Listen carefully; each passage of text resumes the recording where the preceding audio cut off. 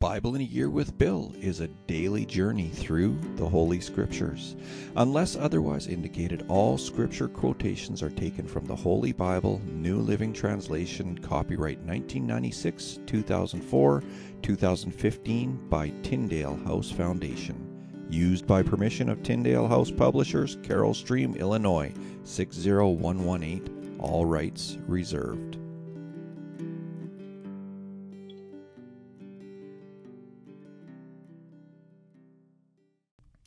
Well, hello, my friends, and welcome to May 3rd, 2022. Today is day 123 of our journey through the New Living Translation version of the Bible. My name is Bill, and today we are going to continue in 2 Samuel. We're going to read chapter 7. We're going to jump over to 1 Chronicles. Going to read chapter 17 there.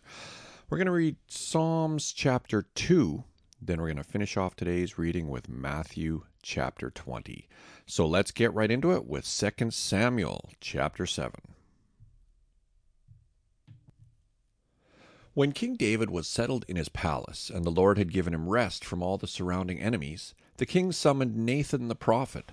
"Look," David said, "I am living in a beautiful cedar palace, but the ark of God is out there in a tent." Nathan replied to the king, "Go ahead and do whatever you have in mind, for the Lord is with you." But that same night the Lord said to Nathan, "Go and tell my servant David, this is what the Lord has declared. Are you the one to build a house for me to live in?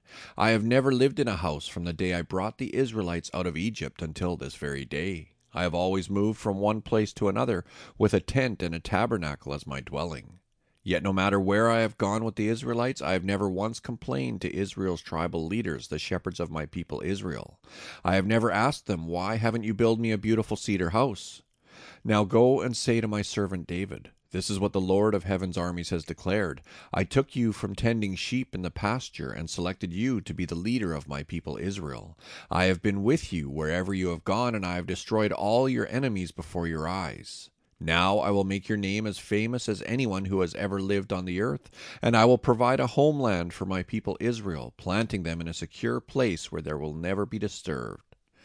Evil nations won't oppress them as they've done in the past, starting from the time I appointed judges to rule my people Israel, and I will give you rest from all your enemies. Furthermore, the Lord declares that he will make a house for you, a dynasty of kings. For when you die and are buried with your ancestors, I will raise up one of your descendants, your own offspring, and I will make his kingdom strong. He is the one who will build a house, a temple for my name, and I will secure his royal throne forever. I will be his father, and he will be my son. If he sins, I will correct and discipline him with the rod, like any father would do. But my favor will not be taken from him as I took it from Saul, whom I removed from your sight. Your house and your kingdom will continue before me for all time, and your throne will be secure forever." So Nathan went back to David and told him everything the Lord had said in this vision. Then King David went in and sat before the Lord and prayed, "Who am I, O sovereign Lord, and what is my family that you have brought me this far? And now, sovereign Lord, in addition to everything else, you speak of giving your servant a lasting dynasty. Do you deal with everyone this way, O sovereign Lord? What more can I say to you? You know what your servant is really like, sovereign Lord. Because of your promise and according to your will, you have done all these great things and have made them known to your servant. How great you are, O sovereign Lord! There is no one like you. We have never even heard of another God like you. What other nation on earth is like your people Israel? What other nation, O God, have you redeemed from slavery to be your own people? You made a great name for yourself when you redeemed your people from Egypt. You performed awesome miracles and drove out the nations and gods that stood in your way. You made Israel your very own people forever, and you, O Lord, became their God.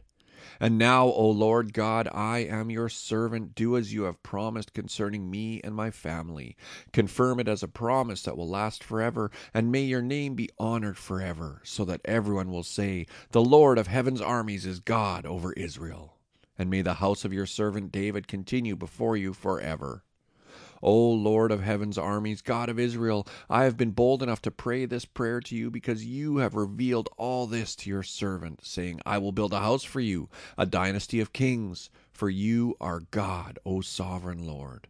Your words are truth, and you have promised these good things to your servant. And now may it please you to bless the house of your servant, so that it may continue forever before you. For you have spoken, and when you grant a blessing to your servant, O sovereign Lord, it is an eternal blessing.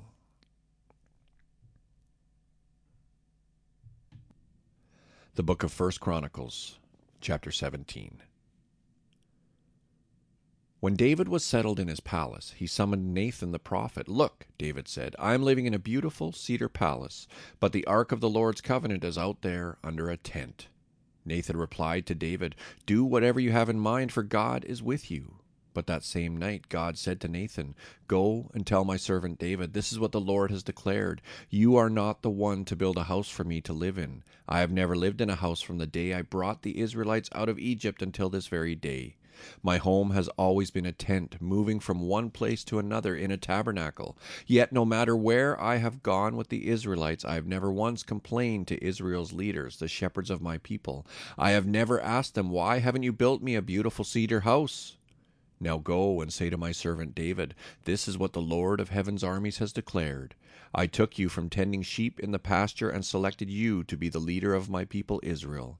I have been with you wherever you have gone, and I have destroyed all your enemies before your eyes. Now I will make your name as famous as anyone who has ever lived on the earth, and I will provide a homeland for my people Israel, planting them in a secure place where they will never be disturbed. Evil nations won't oppress them as they've done in the past, starting from the time I appointed judges to rule my people Israel, and I will defeat all your enemies. Furthermore, I declare that the Lord will build a house for you, a dynasty of kings. For when you die and join your ancestors, I will raise up one of your descendants, one of your sons, and I will make his kingdom strong. He is the one who will build a house, a temple for me, and I will secure his throne forever. I will be his father, and he will be my son. I will never take my favor from him as I took it from the one who ruled before you. I will confirm him as king over my house and my kingdom for all time, and his throne will be secure forever." So Nathan went back to David and told him everything the Lord had said in this vision. Then King David went in and sat before the Lord and prayed. "Who am I, O Lord God, and what is my family that you have brought me this far? And now, O God, in addition to everything else, you speak of giving your servant a lasting dynasty. You speak as though I were someone very great, O Lord God. What more can I say to you about the way you have honored me? You know what your servant is really like. For the sake of your servant, O Lord, and according to your will, you have done all these great things and have made them known. O Lord, there is no one like you. We have never even heard of another God like you. What other nation on earth is like your people Israel? What other nation, O God, have you redeemed from slavery to be your own people? You made a great name for yourself when you redeemed your people from Egypt. You performed awesome miracles and drove out the nations that stood in their way. You chose Israel to be your very own people forever, and you, O Lord, became their God. And now, O Lord, I am your servant. Do as you have promised concerning me and my family. May it be a promise that will last forever. And may your name be established and honored forever, so that everyone will say, 'The Lord of heaven's armies, the God of Israel, is Israel's God.' And may the house of your servant David continue before you forever. Oh my God, I have been bold enough to pray to you because you have revealed to your servant that you will build a house for him, a dynasty of kings. For you are God, O Lord, and you have promised these good things to your servant. And now it has pleased you to bless the house of your servant so that it will continue forever before you. For when you grant a blessing, O Lord, it is an eternal blessing." The Book of Psalms, Chapter 2. Why are the nations so angry? Why do they waste their time with futile plans? The kings of the earth prepare for battle. The rulers plot together against the Lord and against his anointed one. "Let us break their chains," they cry, "and free ourselves from slavery to God." But the one who rules in heaven laughs. The Lord scoffs at them. Then in anger he rebukes them, terrifying them with his fierce fury. For the Lord declares, "I have placed my chosen king on the throne in Jerusalem, on my holy mountain." The king proclaims the Lord's decree. The Lord said to me, 'You are my son. Today I have become your father. Only ask, and I will give you the nations as your inheritance, the whole earth as your possession. You will break them with an iron rod and smash them like clay pots.' Now then, you kings, act wisely. Be warned, you rulers of the earth. Serve the Lord with reverent fear and rejoice with trembling. Submit to God's royal Son, or he will become angry, and you will be destroyed in the midst of all your activities, for his anger flares up in an instant. But what joy for all who take refuge in him." The Book of Matthew, chapter 20.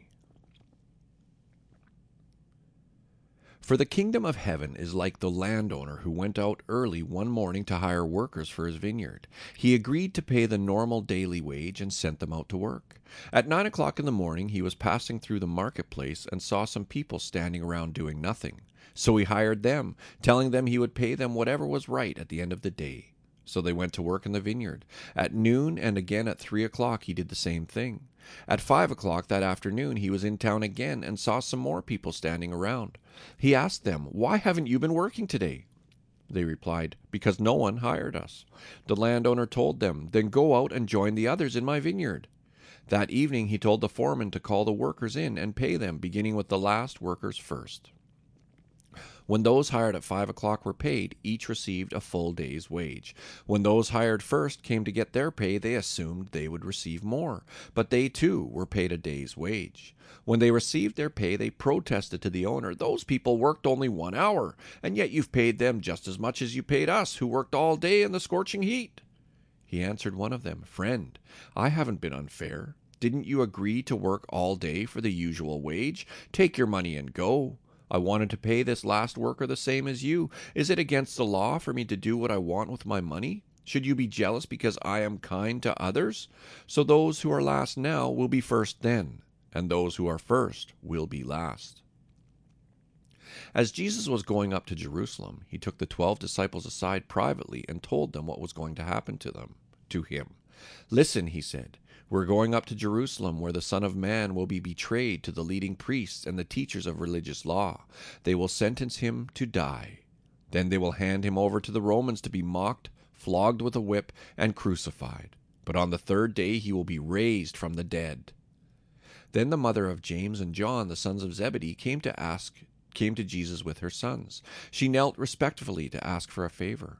"What is your request?" he asked. She replied, "In your kingdom, please let my 2 sons sit in places of honor next to you, one on your right and the other on your left." But Jesus answered by saying to them, "You don't know what you are asking. Are you able to drink from the bitter cup of suffering I am about to drink?" "Oh, yes," they replied, "we are able." Jesus told them, "You will indeed drink from my bitter cup, but I have no right to say who will sit on my right or my left. My Father has prepared those places for the ones he has chosen." When the 10 other disciples heard what James and John had asked, they were indignant. But Jesus called them together and said, "You know that the rulers in this world lord it over their people, and officials flaunt their authority over those under them. But among you it will be different. Whoever wants to be a leader among you must be your servant, and whoever wants to be first among you must become your slave. For even the Son of Man came not to be served, but to serve others, and to give his life as a ransom for many." As Jesus and the disciples left the town of Jericho, a large crowd followed behind.